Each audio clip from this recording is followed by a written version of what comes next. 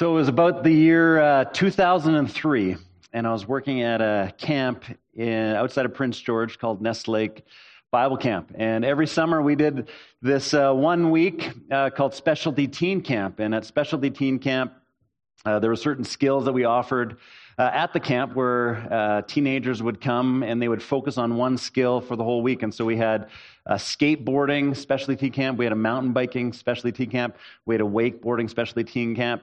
Guess which one I was leading? Wrong. Skateboarding.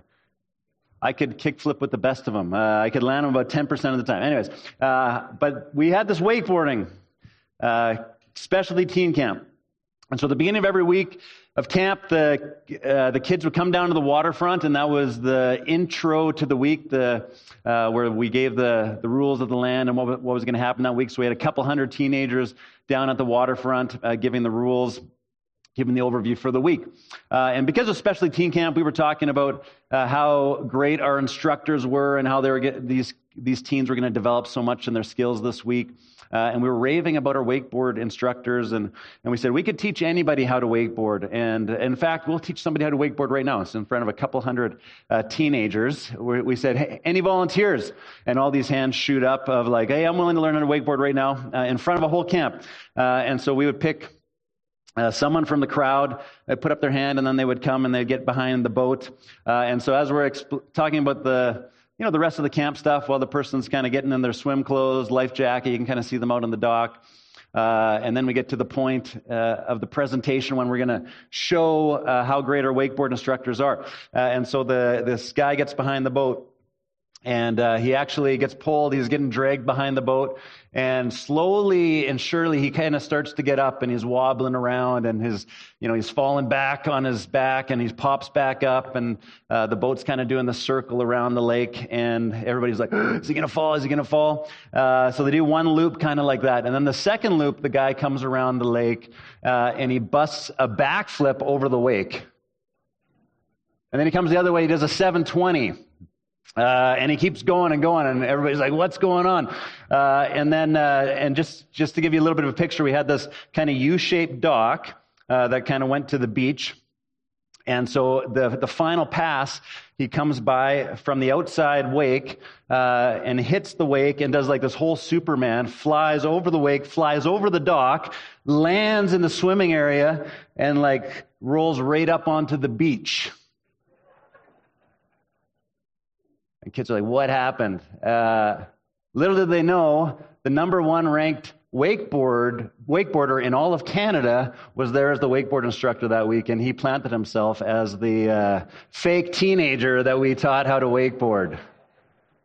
I loved it. The whole crowd, there was a few of us who were on staff that knew exactly what was happening, but the whole crowd had no idea what was going on. They had no idea who was sitting among them. And you could say that this moment where the guy busts a backflip and comes into the swimming area was a bit of an apocalypse.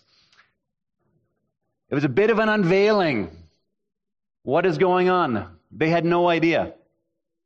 This is the idea of apocalypse behind the last book of the Bible. This idea of Revelation is basically that people have no idea what is going on and who is among them. That we live in this world with a certain understanding of what's happening, a certain level of understanding of the evil and the chaos in the world, and the whole crowd, the whole population in this world thinks, what is happening? And yet there's a select few people that understand something different than what immediately meets the eye. This is John's point in the apocalypse, is that there is one among you. He's the best. He's the King of Kings. He's the Lord of Lords. And you don't see him. You don't notice him, but he is there, and he's in control, and he's on the throne. And so John is encouraging his church to open their eyes. Not to look at what's among them, not to just take on the worldview of everybody that's around them, not to look at the chaos that's going on in the Roman Empire when John was writing this at the time. But he's saying there's a greater reality, and if you would open your eyes, open your spiritual eyes, you will see that there is one among you, and he's the King of Kings, and he's the Lord of Lords, and he's still in control, even if you don't feel like he is. This is the apocalypse, the revelation of Jesus Christ. And the word apocalypse, as we know, simply just means an unveiling. It's making known that which was not previously known. And so John is making this known to everybody with ears to hear, with eyes to see, with those who are willing to listen. He's encouraging the church to remain faithful and to follow Jesus even when it's hard. He's encouraging the church that no matter who's in power at this particular point in history, there is someone who is in power above whoever's in power. That Jesus is on the throne today and forever. And we're not waiting for some point in the future for him to come on the throne. It's actually already happened. So this is the apocalypse of Jesus. And we find ourselves in the second last week of this series in Revelation chapter 20. And we're going to wrap it up and look at the last two chapters, chapter 21 and 22 next week. But Revelation chapter 20 has been the source of much speculation and confusion for a long, long time. And I debated whether to even preach on this passage because I'm I don't want to just add to the confusion. Some of you guys aren't even maybe aware of the confusion around this text, and why would I create a question where there maybe isn't even already a question? But we're going to look at this passage, pull back and see what are some of the different perspectives and questions. Because it actually, if you're not even aware of those perspectives, it might even help you to understand why there's so many different views on Revelation itself. And so reading from Revelation 20, it says, "Then I saw an angel coming down from heaven with the key to the bottomless pit and a heavy chain in his hand. He seized the dragon, that old serpent, who is the devil, Satan, and bound him in chains for 1,000 years." Everybody say 1,000 years. The angel threw him into the bottomless pit, which he then shut and locked so Satan could not deceive the nations anymore until the 1,000 years were finished. Afterward, he must be released for a little while. Then I saw thrones, and the people sitting on them had been given the authority to judge. And I saw the souls of those who had been beheaded for their testimony about Jesus and for proclaiming the word of God. They had not worshipped the beast or his statue, nor accepted his mark on their forehead or their hands. They all came to life again, and they reigned with Christ for 1,000 years. You're getting it. Good job. This is the first resurrection. The rest of the dead did not come back to life until the 1,000 years had ended. Blessed and holy are those who share in the first resurrection. For them, the second death holds no power, but they will be priests of God and of Christ and will reign with him for 1,000 years. When the 1,000 years comes to an end, Satan will be led out of his prison. He will go out to deceive the nations called Gog and Magog. In every corner of the earth, he will gather them together for battle.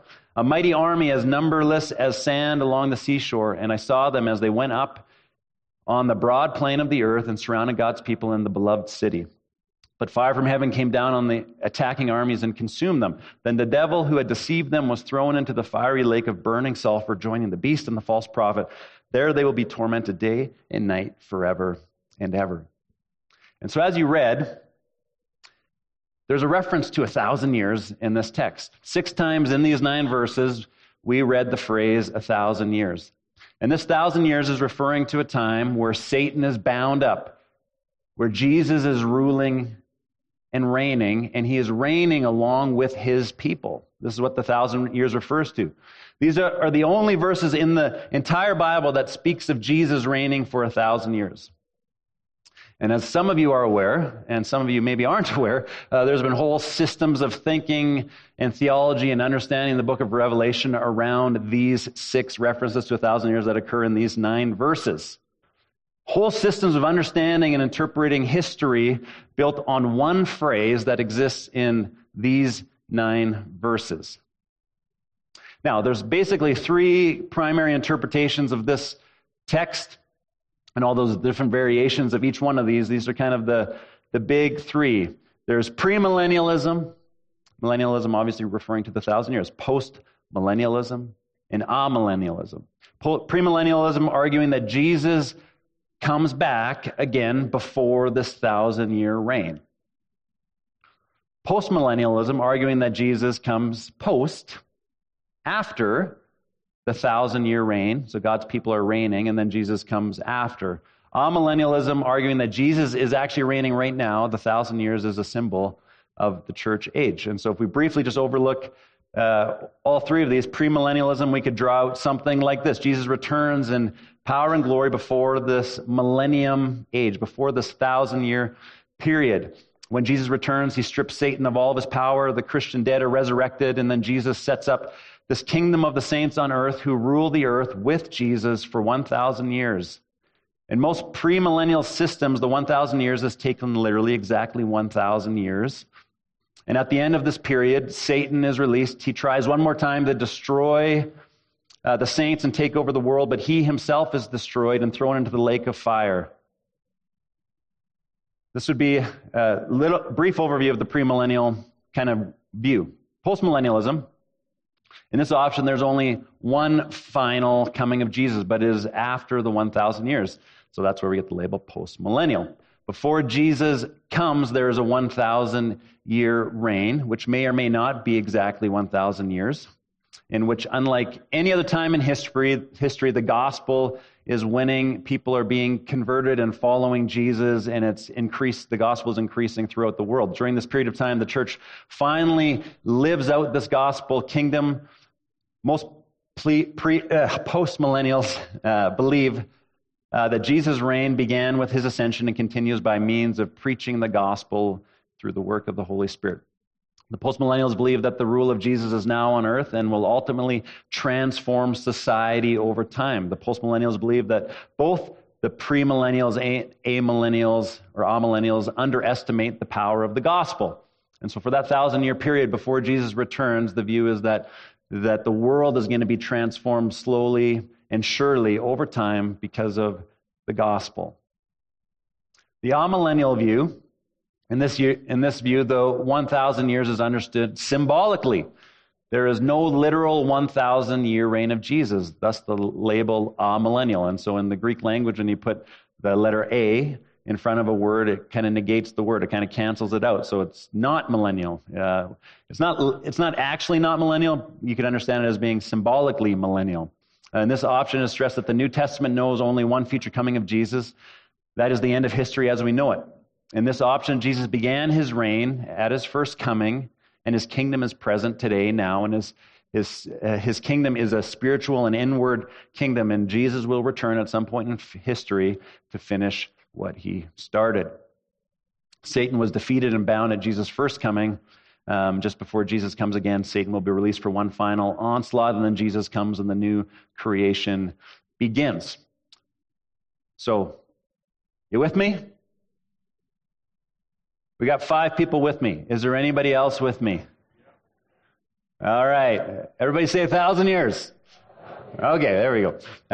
So which of the 3 is correct is, of course, the question. So first of all, each of these 3 options is developed by people that love Jesus, scholarly people that studied the Bible.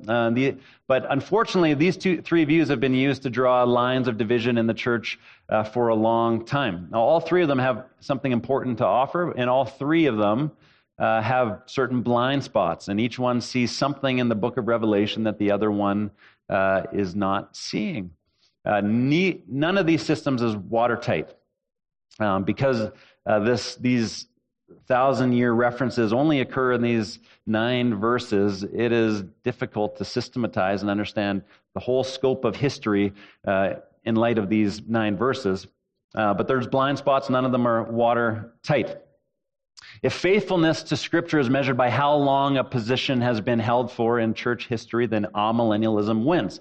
It was actually already believed to understand the millennial kingdom in this way already in the 2nd century.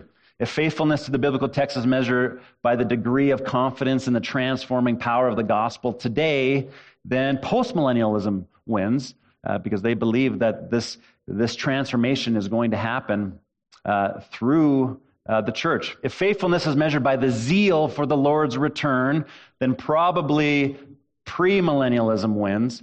If faithfulness is measured by the amount of money that has been poured into a certain view, then for sure premillennialism wins. Remember, Left Behind, based on a true story that hasn't happened yet. So a lot of these writings and movies came from a premillennial view. Answering the question isn't just a theoretical or intellectual exercise because it actually changes the way we live. It changes how we understand our function in society today. It changes the way that we pray. It changes the way of what we can expect when we follow Jesus and when we act as his witnesses today. No matter which one of these three you might lean towards, all three agree on these points, that the best is yet to come. The future is not up for grabs. It belongs to Jesus. The future is not actually in our hands. It's in the hands of Jesus, and it breaks in from the outside. I just want to look at blind spots really quick. In premillennial view, it's far too pessimistic. It does not take the power of the gospel to transform the world seriously enough, which is why a radical call to discipleship and to follow Jesus and to live in a countercultural way is sometimes not sounded loudly enough among people that hold to a premillennial view. We're basically living and just waiting for the end of the world. Kingdom living is projected into some point in the future. It's also quite troubling that the premillennial view creates this desire, sometimes overtly, for things to get worse. In fact, I've been a part of situations where I've actually heard people praying for war and destruction to happen because they view that as a necessary sign of the end. Indeed, the premillennial view needs things to get worse. In the postmillennial view, one of the blind spots is far too optimistic. It's borderline humanism, which is this belief that we will slowly just make the world a better place on our own. It does not take into reality, take seriously the reality of sin and evil. For sure, in the end of the story, as we'll see next week, sin and evil have their end and they don't have the last word, but it overestimates our ability as humans to conquer it, and might be actually slow to recognize that it's only Jesus that comes and brings the ultimate rescue. The amillennial position can too easily lose touch with reality because it's symbolizing revelation. In trying to keep the symbol as a symbol, it can be tempted not to take the reality that the symbols are representing seriously. So as we've said, this entire series, just because something is symbolic doesn't mean that it's not true. It's just not to be taken literal. So this brings us to the point of the 1,000 years. Is the 1,000 years a statistic or a symbol? You guys already know my answer, don't you? Statistic or symbol? Symbol. Every number in the book of Revelation is a symbol. The millennial rule could turn out to be exactly 1,000 years, but that is not the point, I believe, of what John is saying. All the numbers in the last book of the Bible have turned out to be symbols. This has been our interpretive approach to the whole book throughout this whole series. The interpretive principle that we've been working on is that all numbers are representing a truth, a reality, but they're symbols. If you interpret them literally, you will have interpretational chaos. If you interpret some literally and others symbolically, you will also have chaos. And part of the reason why many interpretations are difficult to understand about the book of Revelation, and why many of you coming into the series are like, oh, I've never actually understood that before, is because a lot of interpretations in history have tried to take things literal that were intended to be symbolic. In fact, when we take things literally, we often end up with something like this. How many of you guys have seen something like this before? Makes sense, right? Many of you have seen charts like this, and I don't want to keep it up because I don't want you to study it. But it's no wonder that people are just intimidated by the book of Revelation. When we take symbols literally, we end up with complex systems that are almost too complex, and there's a whole bunch of disagreements even in that complexity because we've misunderstood how to read certain texts in Scripture and have misunderstood that the book of Revelation is apocalyptic literature that is written very heavily embedded in historical and biblical symbols. For example, does Jesus actually have 7 eyes and 7 horns? Some of you might say yes, and we can chat after, but most of you will say, I don't think so. I don't think so. We'd say, of course not. That's not. I know that's symbolic. I know we're not supposed to think that's symbolic. That was an obvious one, but in Revelation, we look at the 144,000. There's some faith movements in history that said that's a literal group. Were we supposed to take that number literally? When we looked at that, we recognize, no, it's 12 times 12. times 10, times 10, times 10. And these are symbols throughout the book of Revelation, throughout the Bible. 12 times 12 is clearly symbolic. 12 tribes of Israel, 12 disciples of Jesus. 10 is the number of completeness. So you have 12 times 10, which means the completed number of God's people. If you go 12 times 12 times 10 times 10 times 10, it's this massive completed number of God's people. That's why when John hears the 144,000 and he turns to look at the 144,000. He doesn't see 144,000. He sees a great multitude that nobody can count. Because the 144,000 represents this huge, complete, cosmic picture of the people of God in history. 10 fingers, 10 toes, 10 commandments, 10 is complete. 10 times 10 is a very complete number. 10 times 10 times 10 is a very, very, very complete number. It could literally be 1,000 years. It could be a lot more. The point is, however long the period of time, it is a complete amount of time for God to complete what he wants to do in history that represents his complete sovereignty over history. The number 1,000 is saying it's all under God's complete sovereign control. So no matter what, pre, post, whatever group you might land in, all sides ought to agree on a number of things that have already been clear in Revelation, the New Testament, and the first one is that 1,000 should be read as a symbol. The three sides also ought to agree that when does Jesus become king? This is an important question for us to answer. We should all agree that Jesus is not to become king. And if this is what is thought, then we've already misread the whole book of Revelation in the New Testament. Jesus is already king. He's King of kings and Lord of lords today. In Matthew 28:18, then Jesus came to them and said, everybody say all authority in heaven and on earth has been given to me. Not will be given to me, has been given to me. All authority in heaven and earth. Acts 2:16, therefore let all Israel be assured of this. God has made this Jesus whom you crucified both Lord and Messiah. Messiah meaning king. Ephesians 1:20, the power is the same. That power is the same as the mighty strength he exerted when he raised Christ from the dead and seated him at the right hand in the heavenly realms, far above all rule and authority, power and dominion, every name that is invoked, not only in the present age, but also in the age to come. This is clear from the beginning to the end of the New Testament. Jesus is not waiting for some point in the future to take up authority and to be King of kings and Lord of lords. It has already happened. He is already there, and nothing can remove him.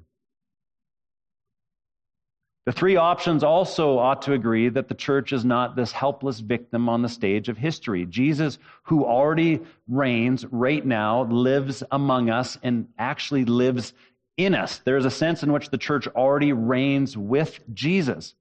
In Revelation chapter 1, verse 6, we read that Jesus, the ruler of the rulers of the earth, has made us to be a kingdom of priests. Not will make us at some point in the future, has made us already.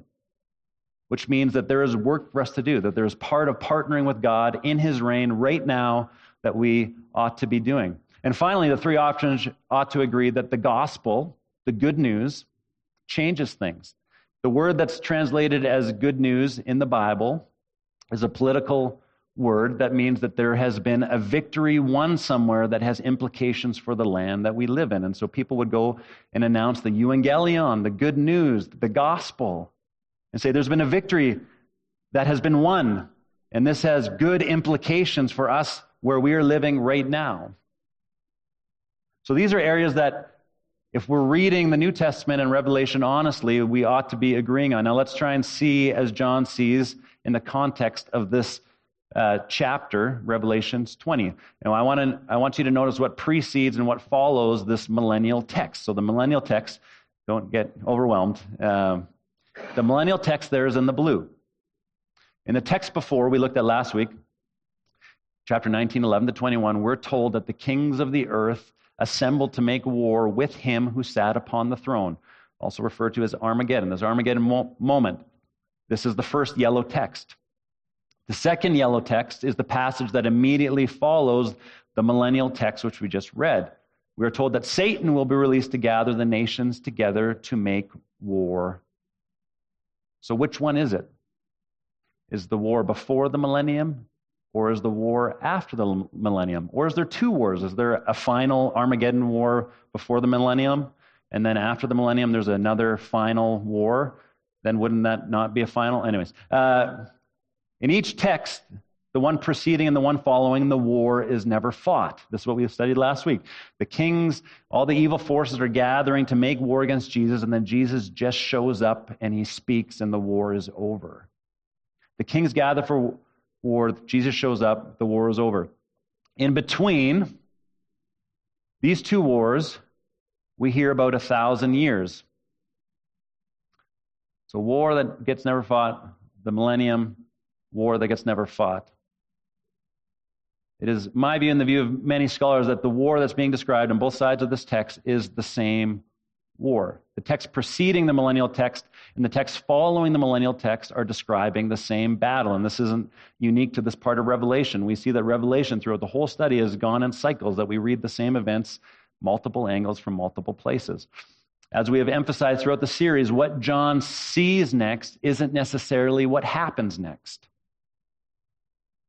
The book doesn't go in chronological order. We see themes that circulate, that go over and over and over again.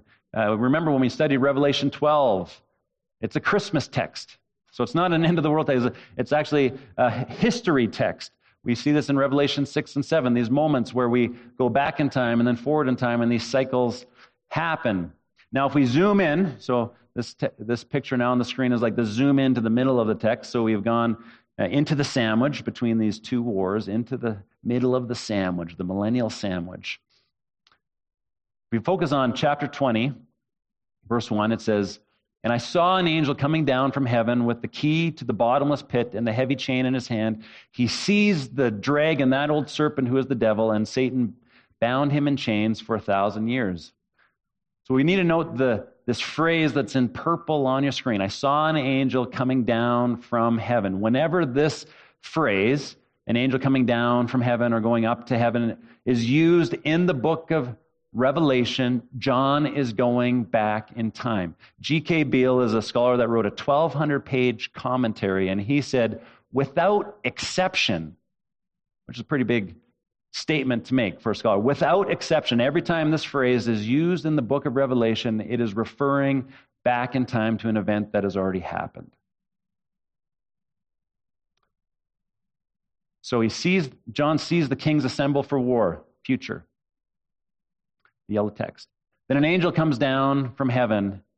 We go to the past. What he sees in the angel's scene precedes what we see in the final battle scene. Whatever John means by millennium in his mind, it takes place before Jesus rides into his final victory.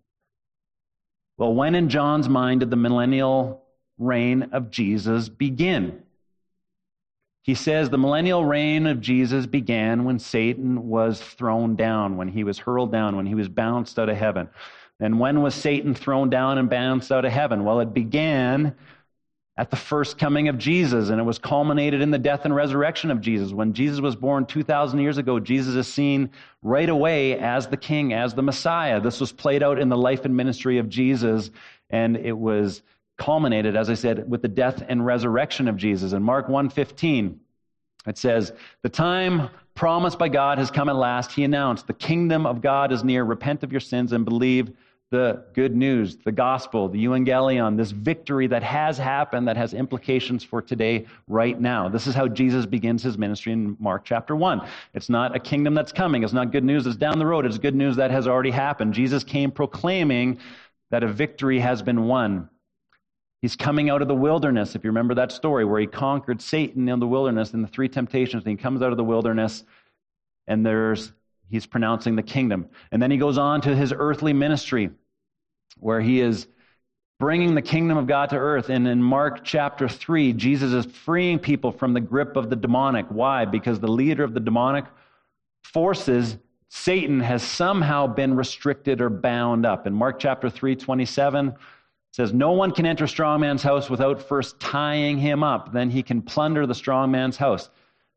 The first parable Jesus told about this good news is that no one can enter and plunder the strong man, referring to Satan, his house, unless you first bind him up or tie him up. He's talking about why he was able to bring the kingdom of God to earth, because he had already bound up Satan. And this is actually the same word that is used in Revelation 20, verse 2. He sees the dragon, the old serpent, who is the devil Satan, and bound him in chains. Same word in Mark 3:27. The word tying him up, the word binding him up is just different translations of the same word. Jesus' ministry of liberating people, of freeing people from demonic forces, is because he is the stronger man that has tied up Satan, the strong man, and is plundering his house. In John 12, it says, now is the time for judgment on this world. Now the prince of this world will be driven out. And I, when I am lifted up from the earth, will draw all people to myself. When is this supposed to happen? What does the text say? Now. Now, when I am lifted up. And lifting up referring to this moment on the cross or his ascension, either one. It's referring to the death and the resurrection of Jesus. Jesus can draw all people to himself because the one who had been holding people in his grip has now been tied up and bound up. Matthew 28 says, all authority, we already read this, in heaven and on earth has been given to me. What does it say next, though? Therefore, go and make disciples of all nations. And so we see that Jesus reigns, that Jesus bound up Satan, and now there's implications for that. We can now partner with Jesus and make disciples of all nations because the one who had been deceiving the nations previous, Satan, has been bound. But why then, you ask, are so many people so deceived and so much evil still going on in the world? Well, this is the question of the book of Revelation. We come right back to it again. That things are not as they seem. That Jesus is on the throne. Yes, and although Satan is bound up, he has not yet been thrown into the lake of fire. That's yet to happen. But he is using demonic forces. He is using the beasts of the earth, the beasts of the sea, which is the dragon-manipulated political power, the dragon-manipulated religious power, to do his work. These are his cronies. He's almost like this mafia boss that's been bound up in prison, but his systems are still infiltrating the world. That's kind of the picture we get. So you might think, well, it sure doesn't look like Jesus is in charge. Well, this is why we were given the apocalypse of Jesus Christ. The unveiling of things, because things aren't as they seem. And you have to have eyes to see and ears to hear where Jesus is and what he's actually doing. The best interpretation of Revelation chapter 20 is Ephesians chapter 2. It reads, but because of his great love for us, God, who is rich in mercy, let's say, made us alive. This is resurrection language that we see in Revelation.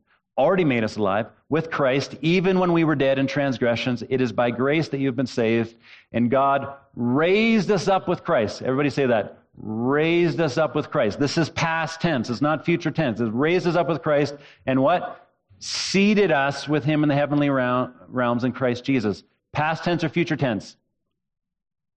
Past tense. He has made us alive. He has raised us up. He is seated with him. John wants us to think of ourselves as already reigning with the reigning Jesus, already experiencing resurrection life.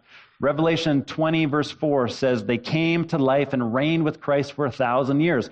Already his people reign with him. Somehow the church already reigns with him because Christ is seated on the throne, and we as sons and daughters are in Christ. This is what it says over and over again in the New Testament.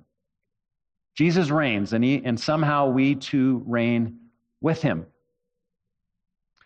It's as we've seen through the whole book of Revelation that Jesus is reigning, and he reigns not in the way that people think he should, but it's victorious. He reigns not like a lion, but like a lamb. He reigns by giving himself away for sinners. He reigns by suffering for and with sinners. And we reign with him by suffering with him, by being a servant with him, by choosing to follow him, to worship him. We reign with him every time we make a choice to follow Jesus, no matter what the consequences. We are choosing to reign with him. We reign with him when we take on the priestly role like we talked about last week, where we pray for people and we bring them to the Father. We reign with him when we take on the priestly role and we bless people and tell them about the love and the grace and the truth of God. So I'm not sure which one of these three you want to land on. You probably have a good idea where I land, but we can save that for later. Some of you might want to take a fourth option. You're like, oh, great, there's a fourth option. Yeah, it's called panmillennialism. And this view means that everything will pan out in the end. And that one is, you can take it to the bank. You can take it to the bank. At the end of the day, that's what the book of Revelation is about. Jesus reigns now. You are in Christ now. You reign with Christ now. So worship Jesus. Partner with him in what he's doing in the world. Be willing to give your life away for it. It will be worth it. This is the promise and the message of the book of Revelation.